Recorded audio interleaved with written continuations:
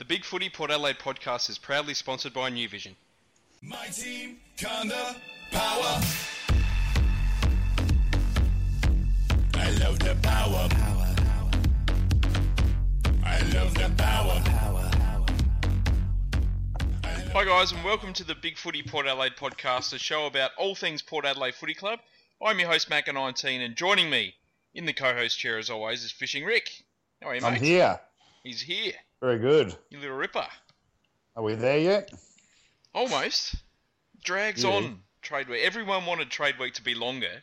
Now everyone wants it shorter again. That's great. Yeah. Well, painful. That's it. And back on the podcast, for the first time in a little while, is Schulten Fest. Hey guys, how are we? Good, good. Thanks for joining us. No problem. So how have you seen trade week so far? I think it's been reasonably interesting without deals actually getting done, but some of the big names that are looking at moving has made things fairly interesting.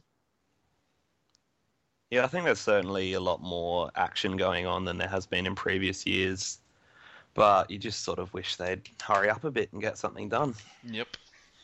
It seems to be interesting. The trend is more an exodus away from the Victorian clubs, which I post comment on the forums.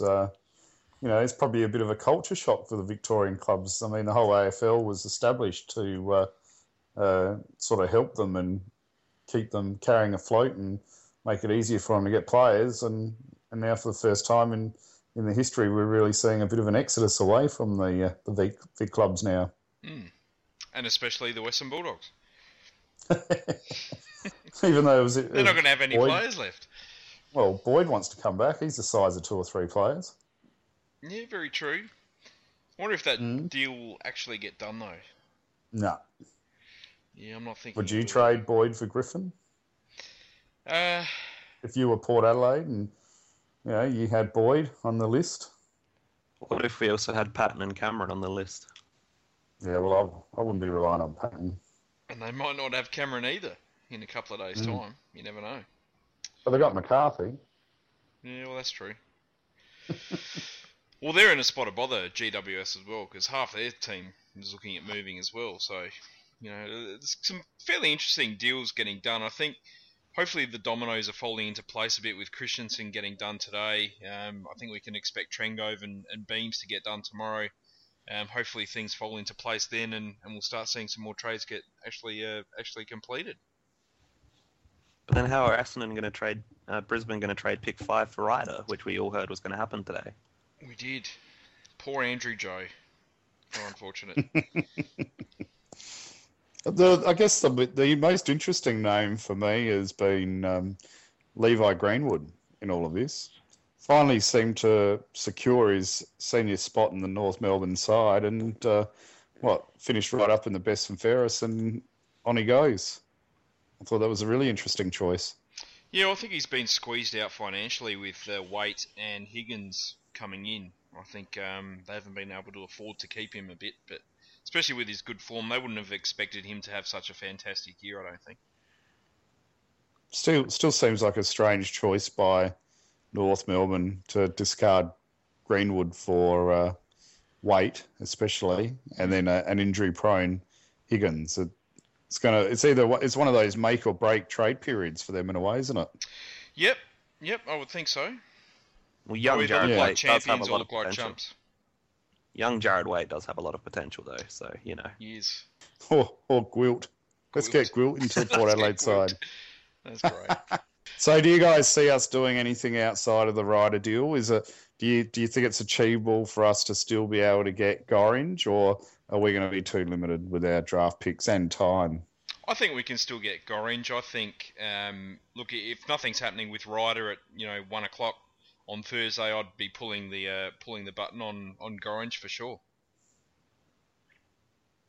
It's difficult to say until we see what we end up giving up for Ryder, whether we're going to have the capital to get anything done with Gorringe as well, because he is contracted, so Gold Coast might just back themselves to keep him, and then they'll fail, and then we'll be back here next year asking the same question. Yep. But surely you wouldn't be proposing offering pick 17 for Gorringe if Ryder falls over? I think if that was to happen, it might be pick 17 for Gorringe and they're 27. I think they've got 27. Yeah.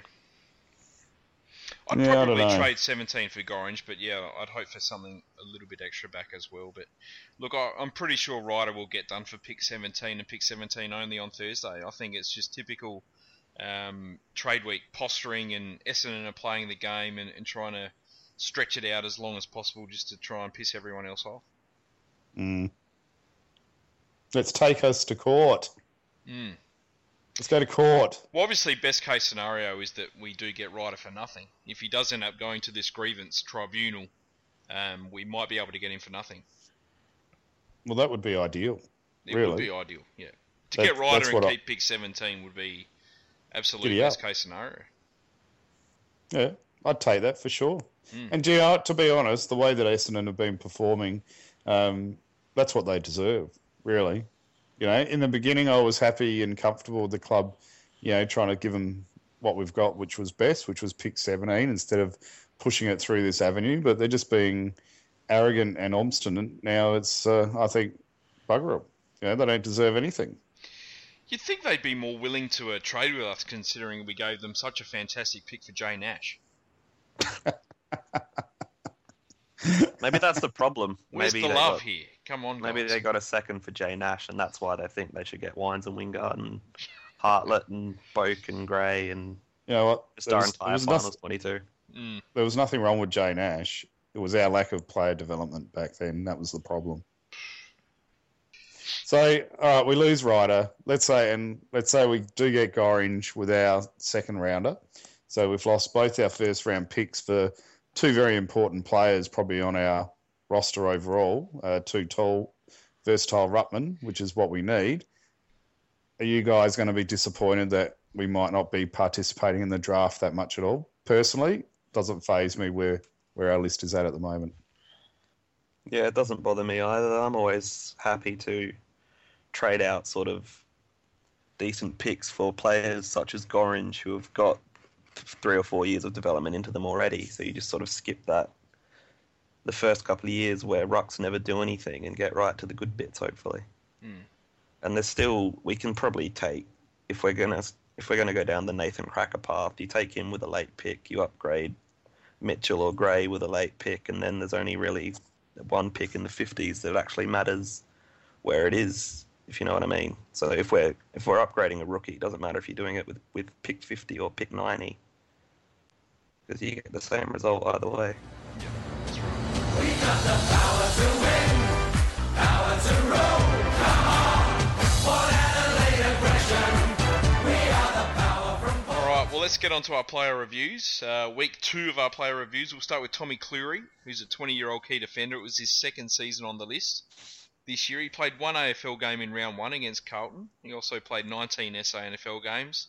At fullback, he averaged just over 15 disposals and 6 marks a game. How did we see his season this year? Yeah, about right. I thought he was serviceable in his first game, but obviously he's still down on the pecking order, and he's still a young kid in AFL experience comparison. So I thought probably the thing he needs to work on is probably his disposal for mine. Probably still, from what I've seen, can create too many exposed turnovers, which at the AFL level's not a great attribute to have. Yeah. For me, it's probably more his decision-making than his actual disposal itself. I think he's a pretty good kick of the footy. I just think he sometimes makes poor decisions under pressure. I think he's got something that he'll hopefully fix with experience, but his brain sort of thinks he can do things that he can't actually do. Yeah. He'll go for a 40-metre pinpoint pass into the corridor, which if it worked would be fantastic, but if it doesn't work, then you're totally exposed. I notice he tries to outmark opponents a lot rather than spoiling them, which if it works, again, is fantastic. But if it doesn't work, your opponent's lining up for a set shot at goal. So he certainly plays a very risky style for a 20-year-old key defender. Look, I think this is called Jasper Pittard syndrome. Yes, it is. I was going to say that, but I didn't want Rick to yell at me. No, you can't even compare the two players. It's ridiculous. It's a ridiculous call. Look, I thought his SANFL form was pretty good. I think I thought his start to the season was excellent. I thought he slowly went downhill a little bit from there, and he did play some poor games later on in the season, and I thought his finals form was a little bit indifferent. Maybe he tired a little bit as the season went on, but I thought both the showdowns that he played in were pretty good at SANFL level, and I thought he kept some good forwards to minimal impact throughout the year. The question is he big enough? I think so. 193 centimetres. That's a pretty common height for a key defender. I think he just needs to put on some size through his core. I think he's probably not going to be able to outmuscle too many AFL forwards at this point. Personally, I think the way that Cleary plays, the way as a 20-year-old, while he's still sort of developing and getting experience, it's very risky and it can be a liability at times. But if he ever does get it right, he's going to be a real weapon as sort of an attacking key defender, which you don't see very often. Yeah. But he's got that mindset that could make him a real weapon if he gets everything right. He's got a bit of Matthew Scarlett about him, I reckon. Oh, if he ends up half as good as Matty Scarlett, we'll be laughing. We'll be laughing, yep. He's like an albino version of Matty Scarlett. I think we're not the easiest side for a young key defender to get a game at the moment. You'd think if he'd probably need at least two of O'Shea, Jonas, Homch, Trengove or Carlisle to be out to really have any chance of getting a senior game. Yep. Well, that happened this year and it didn't really And he didn't get it. work out for him either, did it? Yeah. Yeah, it's going to be a tough gig for him, to be honest. They're all season campaigners now. He was probably fighting against Homch originally, I would imagine, but Homch has really taken over there, so he's probably just going to have to work hard and put in the performances to force his way in the side. Yep. All right, next player on the list is Sammy Cahoon. He's still only 19 years old. He's a small defender / midfielder. Just the 4 games in the SANFL this year. Of course, he did his knee in round 4 versus Central Districts. I thought he had fantastic form up to that point and was really on the verge of the AFL. Yeah, there's not a lot to review of his season, unfortunately, but it is good to see that he's back out on the track already. So hopefully he'll have sort of as close as he can get to a full pre-season for 2015. That's right. I did like what I saw from him last year. He definitely has a knack at AFL level to getting to the right spots and then kicking the ball to the right spots. Yep. There's a lot of BF talk, people wanting him to become a tagger. I think he's probably more likely to end up as a sort of a Brent Stanton type link man running around half back on a wing. I'm not sure he's got the size or the sort of defensive nous to be a tagger, but Yep. I suppose time will tell what he develops into. Yeah. I thought he had a bit of a poor pre-season, and that's probably why he ended up missing out on round 1 in the AFL. He played a couple of really dirty pre-season games, especially against his old club Centrals. He didn't have a good day that day, but he probably missed out on round 1 because of that. But his form in the first 4 games were fantastic. He had a couple of really high possession, high mark games, and he was really on the verge of breaking into that AFL side again. It is a pity that he went down with a serious knee injury when he did. But as you said, a full pre-season, he's going to have that, which is fantastic, and I think he'll be ready to go from round 1 next year. I think he'll definitely play at least some AFL games next year. No doubt. Not sure it'll be quite best 22, but it'll be around the 25 mark, I would say. Yep. Well, Kenny likes him, doesn't he? Yeah. He backed him in 2013, so it'd be hard to see a reason why he wouldn't be backing him in 2015 if he's fit and firing. Yep. Look, next player on the list, Kane Corns, 31 years old, 293 games. Played 25 games this year, played every game, finished 3rd in the best and fairest again. He averaged 24 touches and 5 marks a game. He just keeps on keeping on. Why wasn't he dropped? For crying out loud. Drop the seagull. Bloody hell. It's outrageous. I think Kane finishing top 3 in BNF every year is sort of becoming like the Port equivalent of Cameron Ling getting voted sexiest man every year. I think it's just going to keep happening until he retires, no matter how well he plays. Yeah. It's like an in-joke at this point. Look, I thought he had a fantastic season, and I thought he well deserved to be up there. He had a really good first half of the year. I think he turned a little bit more defensive than we have seen from him in the past sort of 3 or 4 seasons. Throughout the second half of the year, he was doing some real shutdown jobs. And he had a really good game on Stephen Hill in round 23. I also thought he had a really good game on Rory Sloane in round 2, and he took Joel Selwood to the cleaners in round 6 as well.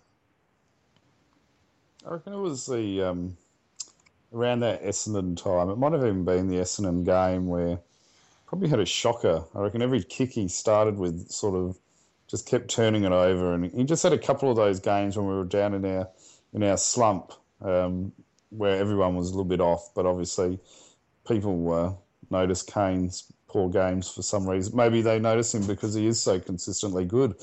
So when he does have the off games, it does stand out. But look, he's a champion player, and obviously keeps racking up the best and fairest. I mean, it's a shame he didn't want to leave for Essendon because he'd be easy trade for Paddy Ryder, wouldn't he? Really? Well, where do you think he sits in Port Adelaide's history in terms of players? Do you think he's 2-time All-Australian, 4-time best and fairest winner?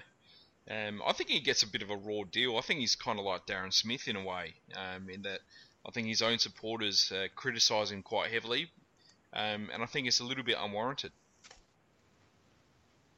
Seagull. Nah, he's a great player. But, he's one of those players where you're not going to... The first player you name isn't going to be Kane Cornes, right? But he's probably one of those players that should be one of the first players nominated as one of the all-time greats, especially at AFL level. Well, no one's been as consistent as Kane Cornes has for Port Adelaide. No. Maybe Treadway. Yeah, that's a fair outside goal. of that. Yeah. Outside of those two. Cornes is going to be our first 300-game player next year, is that right? In the AFL? Yeah. And he deserves to be. Yeah.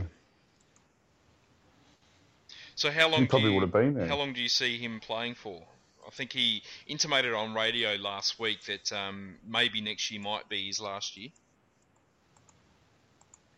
I'd hope so for his sake and also our team's sake. I think we really need our team probably to really evolve past Kane now, and that's not said in an offensive way to Kane at all. But he probably is dropping a little bit of his leg speed now, and it's not like he's got a big bulky frame, so he's got other attributes which would probably compensate that. So, for me, it's probably healthy if our team's able to evolve past Kane being required. A bit like Dom this year. Yep. I think he'll probably play on until we find a better tagger, so that could be next year, it could be 2 years from now. He might play till he's 39 like Dustin Fletcher. Well, he'll definitely get to 400 games then. Do we even need a tagger like that, though? I mean, there's some teams that don't even carry the hard taggers like that anymore. All right, next on the list, Brad Ebert. 24 years old, he's played 147 games. He was another player that played every game this year, 25 games, finished 11th in the best and fairest. A bit low there. He averaged 22 disposals, 6 tackles, 4 inside 50s a game. Was 5th in disposals, 2nd in tackles, 2nd in inside 50s for the club. Bit of a mixed season overall. How old is he now? 24. And how many games has he played? Just shy of 150. That's a pretty mean effort, isn't it? It's a good strike rate. Really? Oh. Well, he had a good run with West Coast. He pretty much played nearly every game for the first 4 years. So, yeah. I thought his season was good. He did struggle in that slump period, but really came back for the finals. And I guess his standout game for me was on Kennedy in Sydney. Yeah. I thought that was a beautiful game, that one. Yeah, that was a very good game. I think Brad's probably been overtaken a little bit from 2012 when he was probably our best player. But guys like Boak and Gray and Harlett and Wingard, who are all probably more naturally talented, have sort of stepped up their work rate to overtake him. I think that in future years, Brad might end up playing a bit more of a peripheral role than being one of our stars, which is fine because you can't have everybody as the best player inside.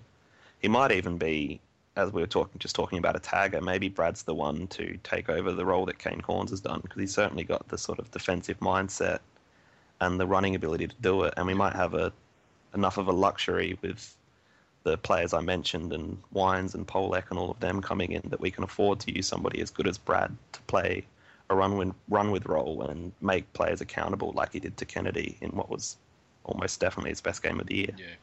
There was a bit of a change mid-year. I thought his first half of the season was outstanding. He was arguably in All-Australian form. And I think he was either leading or second in our best and fairest at that midpoint of the season. He had fantastic games against the Crows in round 2, against Brisbane in round 4. He was excellent against Geelong in round 6, and obviously that game against Kennedy in Sydney. But it was almost like a flick was switched. His role changed a little bit mid-year, and I thought we missed out on that hardcore gut running that we became used to with Brad through that second half of the season. I suspected that maybe he had an injury, and I saw he had post-season shoulder surgery. Yep. So maybe that was really playing up on him and affecting his performance. I thought he was still good. He was certainly serviceable, but I think going by the best and fairest results, I think the club might have been a little bit disappointed with his output as well.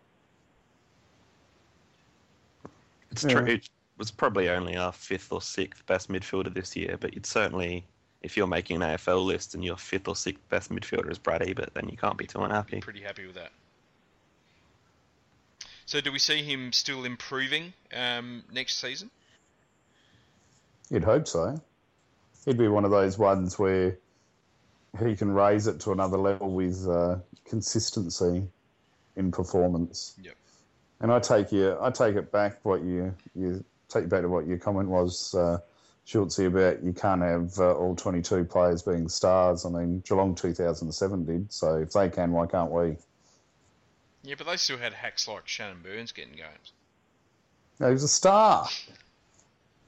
What about dual Wojcinski? premiership player Shannon Burns to you, Macca? Yeah. How many And premierships do you Wojcinski. won? 7. Yeah.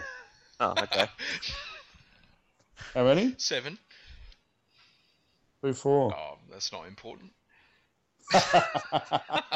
We're not talking AFL 1999 on the PlayStation now. Oh, I thought we were. Oh, that's That doesn't count. unfortunate there. Look, I think Brad's still got another level to go to. I think he could become an All-Australian player. He was almost there this year. Similar to Hartlett, I think if he can sort of close the gap between his best and worst games, I think he'll get there. Absolutely. All right, next player, Daniel Flynn. It was his first year with us, a 20-year-old utility from Ireland. I thought he had a really impressive first year. It almost didn't happen. Of course, he went home through the pre-season. After he played a pre-season game against the Crows at Richmond Oval, he went home for a couple of months, but came back, played his first SANFL game at the game in Clare, the showdown in Clare, and he played some really good football this year. Love the Flynn. There's something exciting about him. His size and his speed, his explosive speed. I'm really looking forward to what he can deliver next year. And obviously, like you said, Macca, I think going away in hiatus for a couple of months probably didn't help. It was understandable why he left. Yep. And I thought it was great that he had the courage to say, look, I want to come back, and the club accepted him back. And he put in a couple of good games at SANFL level, and just need to see a bit more of it now. Yeah, I think it's a testament both to our culture and to Flynn himself's character that he did come back and took up the opportunity that his skills had given him. We've seen every week at SANFL, even when he's not getting huge amounts of the ball every week, that when he does get it, his athleticism is just insane, and he's already got better foot skills than a lot of people who've been playing football all their life. We saw that run and pass he did to Cracker against Central Districts, where he took about 3 bounces and dodged 3 Dogs players, which was one of the best things that I've ever seen anybody do on a football field, let alone a guy playing his 5th game of football in his life. Yep.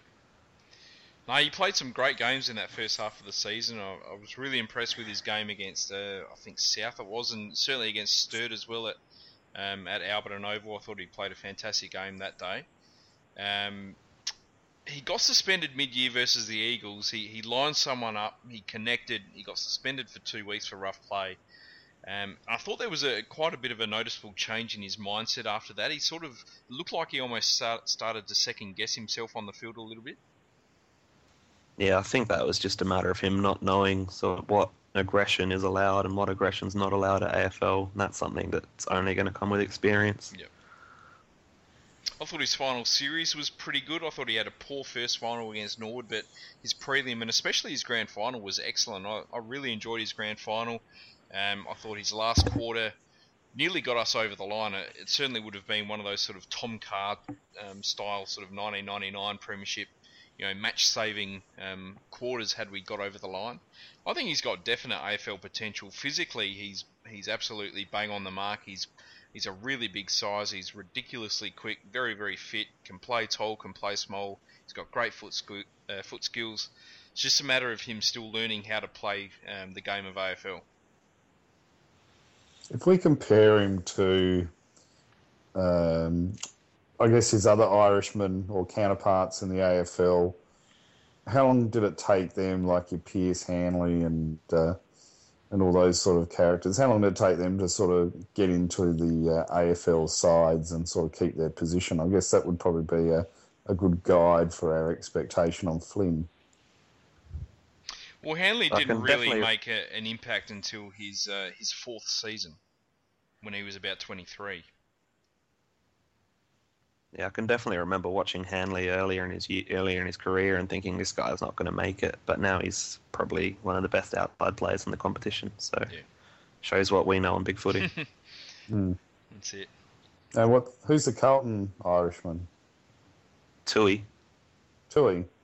Yeah, same deal with him. He couldn't hit a target to save his life when he first started out, and now he's kicking goals from 60 metres out every week.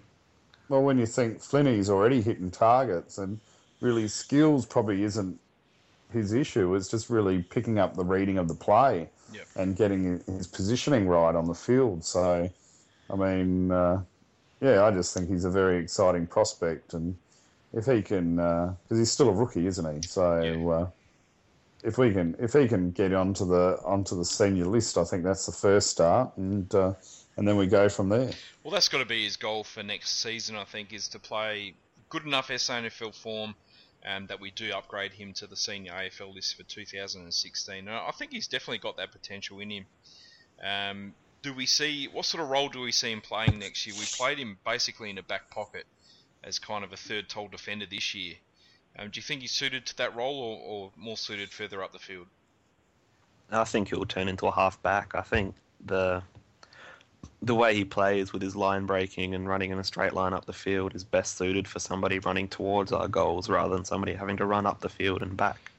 And that's probably an easier position to learn for a new player as well. Yeah.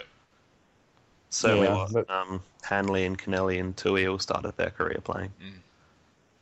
Yeah, it'd be the safe way to go with him. I agree with that. And maybe one day he could be possibly a wingman, but obviously he needs to be able to read the game very well to be a wingman. Otherwise, he might just watch the ball keep sailing over his head all the time. Yeah. All right. On to someone that surprised everyone this year, Robbie Gray, 26 years old, 115 games. He played every game this year, averaged 24 disposals a game, kicked 42 goals, 145 clearances, best for Port Adelaide there.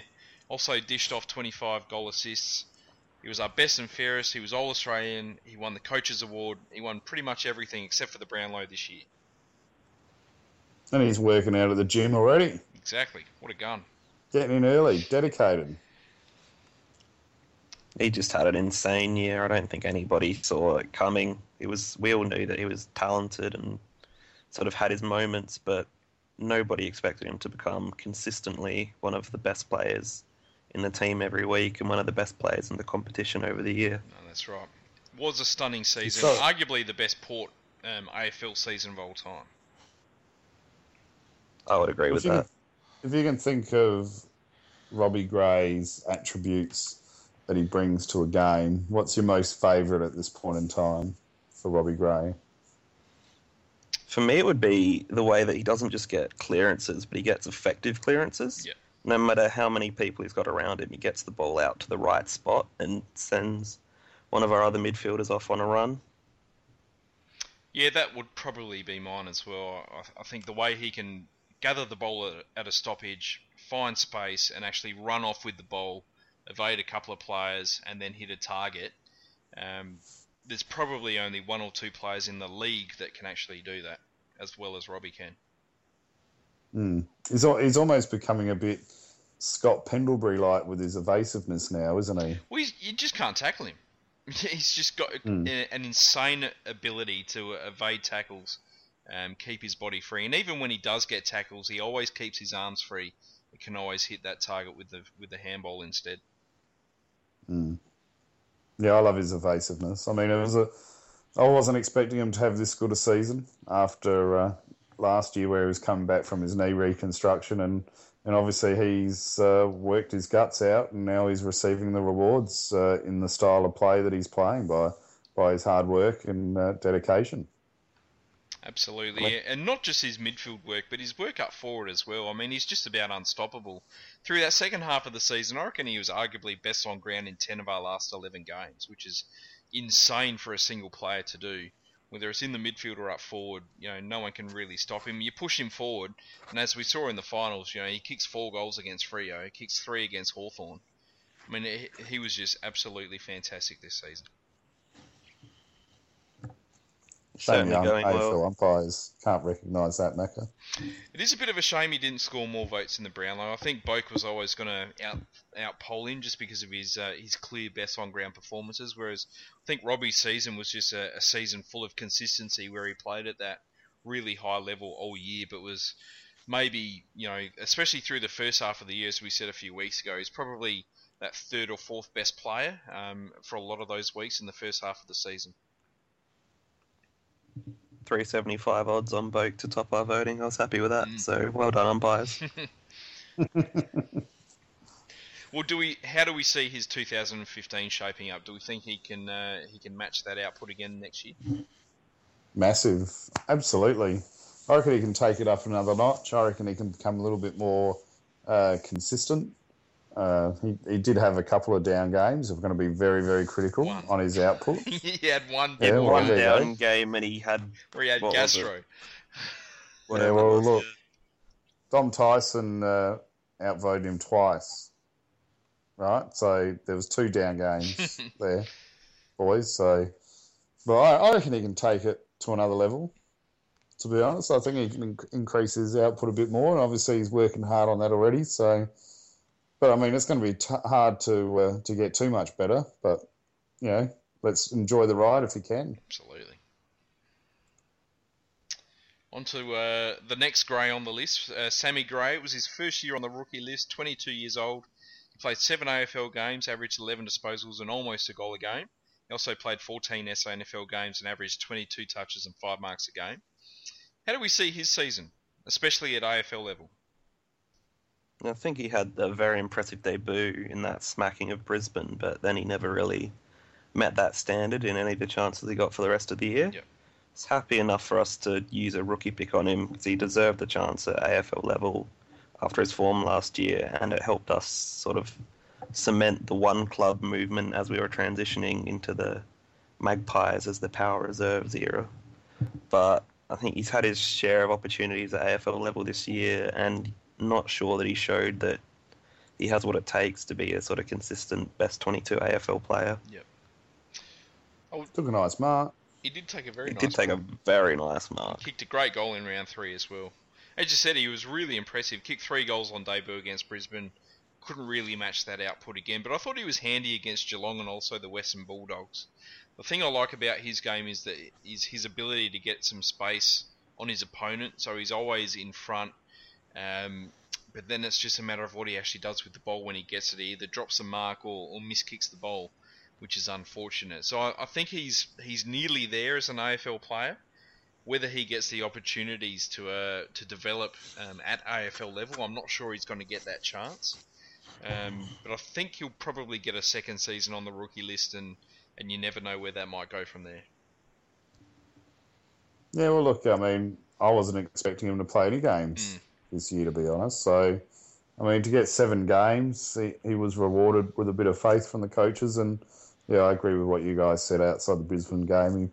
probably was a little bit down on output, but I mean, he's a rookie listed player. So, obviously you can't be expecting too much from him, but I thought at SANFL level, he was a very, very senior and required player and was very influential in most of the games that he played for us. Yeah, no doubt.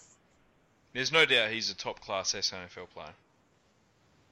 Absolutely. Probably size is working against him a little bit too, isn't it, at AFL level? Yeah. I think at his size, you sort of need elite speed or elite skills, and he doesn't really have either. He's certainly passable, but you need to be better than passable to be a sort of a 175-centimetre player at AFL level. Yeah. Hamish Hartlett, he's the next player on the list. 24 years old, it was his 6th season. 22 AFL games, 21 disposals and a goal a game. Finished 8th in the best and fairest. I think by far his best season at AFL level to date. Get on him for the Brownlow, or top 3 Brownlow, I reckon, next year, Schultzy.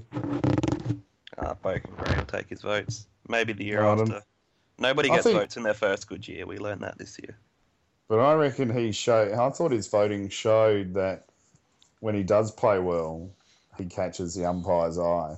And I thought his first half of the season was a bit vanilla, but I thought his second half of the season was fantastic. He, when we started getting our rough patch in the middle of the year there, he was the one that was standing up, and Macca and I quite often commented on his physicality run home into the finals, and even in the finals, he kept putting his body on the line and getting the hard ball, and I was very impressed. And, I was one of those people that was quite frustrated by Hamish for probably not doing enough with the skill set that he's got, but that the second half of 2014, he won me over, absolutely.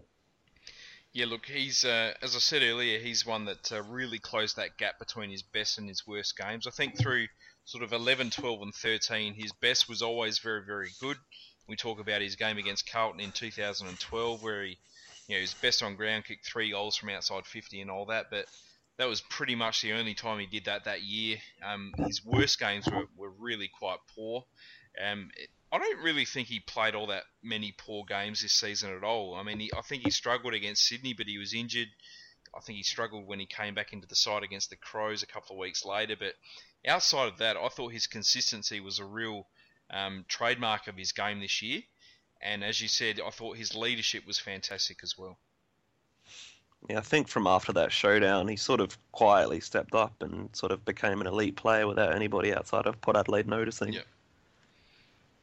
I think the emergence of Gray in the form of Boat continuing and guys like Wingard, Wines and Polek stepping up has certainly helped him, because he used to cop the hard tag every week because teams knew that they could tag him out. But now you can't tag all 6 of our star midfielders at once, can you? No, that's right. I think the other thing that I really enjoyed about his game was that there was no more sort of him getting put in a back pocket or half-back flank, just to get out of the play a little bit if he was being tagged. He was normally sort of resting up forward and still kicking goals. I reckon him and Broadbent, both of them, are probably the biggest improvers for hardness at the body and hardness at getting the contested ball. Both of those boys really improved from previous year's output, and it'll be interesting to see what 2015 delivers, but I'm quite optimistic that Hamish has got a big rise in his ceiling in his play and what he can do. I'm not sure I'll get on him for the Brownlow, but I reckon he'd be a very good chance top, for the, I said top for the best 3, and fairest. Top 3 for the Brownlow. Top 3 for the Brownlow. It's possibly fair. I reckon he's a good chance for the best and fairest next year. Well, his kicking just catches attention. So if he can get a goal or a couple goals every second game, and he's really going to catch the attention of the umpires, I reckon. All right, and the last player we'll review today, Mitch Harvey. It was his first season on the list. 19-year-old key forward, yet to debut at AFL level. He played every game in the SANFL this year. He played 21 games, kicked 24 goals. Played the second half of the season pretty much solely in the ruck because of our ruck issues at that level. How do we see his season this year? I think he definitely surpassed everyone's expectations for a pick 45, key forward in his first year. Yeah. He said that he kicked 24 goals, but I think he was going at about 2 goals a game before he had to go into the ruck. Yeah, he kicked 17 goals for round 9. Yeah, so obviously somebody for his age scoring nearly just under 2 goals a game at SANFL level as a key forward is very impressive. And then he did get shunted into the ruck, which probably did affect his year this year negatively, but I think it'll be very good for him in the long term to sort of work on his aerobic capacity and his reading of the play and his competitiveness and all of that. So I think it'll be a valuable learning experience and it'll make him a better player in the long term. Yeah. He's probably given the most optimism to the supporters out of all the forwards after this season, I would have thought. Yeah, I think he was probably the one that came in with the least expectations, and I think he probably played better than all those backup forwards in Shaw, Harvey, and Butcher. He was probably the most impressive of the three. I really enjoyed his first half of the season. I thought he was really good, really impressive. As we said, he went into the ruck in the second half of the season and played some pretty good footy there. His competitiveness at the contest, he's very Matt Lobe-like in that I think he gets a lot of tackles and really attacks the ball quite hard. He's quite a physical player. I'm really impressed with his marking. He's a fantastic kick of the football. He's just a lovely kick of the footy, which is great for a key forward, especially after what we've been through with guys like Daniel Stewart and Johnny Butcher. I think it's just those physical attributes that he needs to improve on. Obviously, his fitness, and I think he really needs to find some speed off the mark as well. I think we're a perfect match for Mitch Harvey. We know he grew up a Port supporter, so I'm sure he wouldn't want to be anywhere else. And we've got Burgess and the rest of our fitness team who can sort of work on the deficiencies which led to him sliding. And if we can get his fitness up to match his marking and his kicking and his athleticism, then we've certainly got somebody who's got the potential to make it as an AFL player on our hands. Yeah. You could see his body shape change throughout the season as well. When I saw him play that first trial game against the Crows at Richmond Oval, I thought, God, this is the second coming of Ryan Willets here. But he did noticeably trim down quite a lot as the season went on. Well, I'm quite excited. I mean, do you think he might be able to jag an AFL game next year, or is that a bit unrealistic? Probably depends on injuries, I think. If we do end up getting Ryder, that means we'll have Westhoff, Schultz, and Ryder as your absolute locks in the team. Obviously, there's poor form that can happen. There's injuries. Will we actually be able to play Ryder through the first part of the season or not? I think he's a big chance to get some game time next year. But I think he's going to have to be lucky to be in good form at the time where opportunities might arise for him. I think I'd still probably play Shaw before Harvey at this stage, but that's certainly not to say that Harvey might not become the better player over time, but it's just the extra year of development that Shaw's had. Yeah. I do like the Shaw-Harvey combo. I think both will be very good players for Port Adelaide in the future. Yeah, one's sort of the athlete and one's the big gorilla who takes the big contested marks. Yep. Works nicely. All right, well, that's pretty much it for this evening. Schultzy, thanks for coming on Rock again, buddy. on. Thanks for having me on. No worries. Come on, a bit more enthusiasm than that, man. Yeah, I'll get you excited. I'll mention a name. Pinnard. Who? Perfect. Oh, Macca, don't call him back ever. Champagne comedy. Brilliant. All right, well, I've enjoyed my last time on the podcast. With that talk, you Yeah. can be back anytime, mate. Love it. Rick, as always, buddy. Fish and tips. Fish and Snappers tips. everywhere. I'm pissed. I'll I don't just even eat know how last- to catch one. And everyone's on Facebook putting this bloody snapper pictures up everywhere. But I heard out of West Beach, people are catching snapper about 4 k's out. Glenelg Tire Reef is another spot where snapper's been caught. You go about 2 k's out of the Christie's Beach ramp. Apparently you can get snapper there. And then you got the Outer Harbour boating channel. Just don't fish in the boating channels if you do use a boat, because that's a bit dangerous. And also by the Rotwall at Outer Harbour is pretty good at the right times as well. But I'm only going on what I read from other people because I've got no bloody idea when it comes to catching snapper myself. I'm useless. But there's plenty of crabs out there. Get them before Christmas. Rick's famous crab cakes. Mmm. Get into it. Yummo. That's it. Well, we had heaps of steamed crabs last week. We got 60, all males. Yep. We chucked back the females, and they were a good size. There was some whoppers out there. Oh, good stuff. Good stuff. All right, boys. Until next time, Adios. go Port Adelaide. Love you, Dom. Can a pair. Dom, I love you, Dom. That's staying in Well, this Edit week. that Port out, Adelaide. Packer. Love you, Dom. Say it again. Love you, Dom. There we go. One last hurrah. Loads up. They need a mark and then a goal. Westhoff almost. Motlop couldn't quite. Enright. Good tackle. Cassisi to win it. Cassisi does win it. Oh!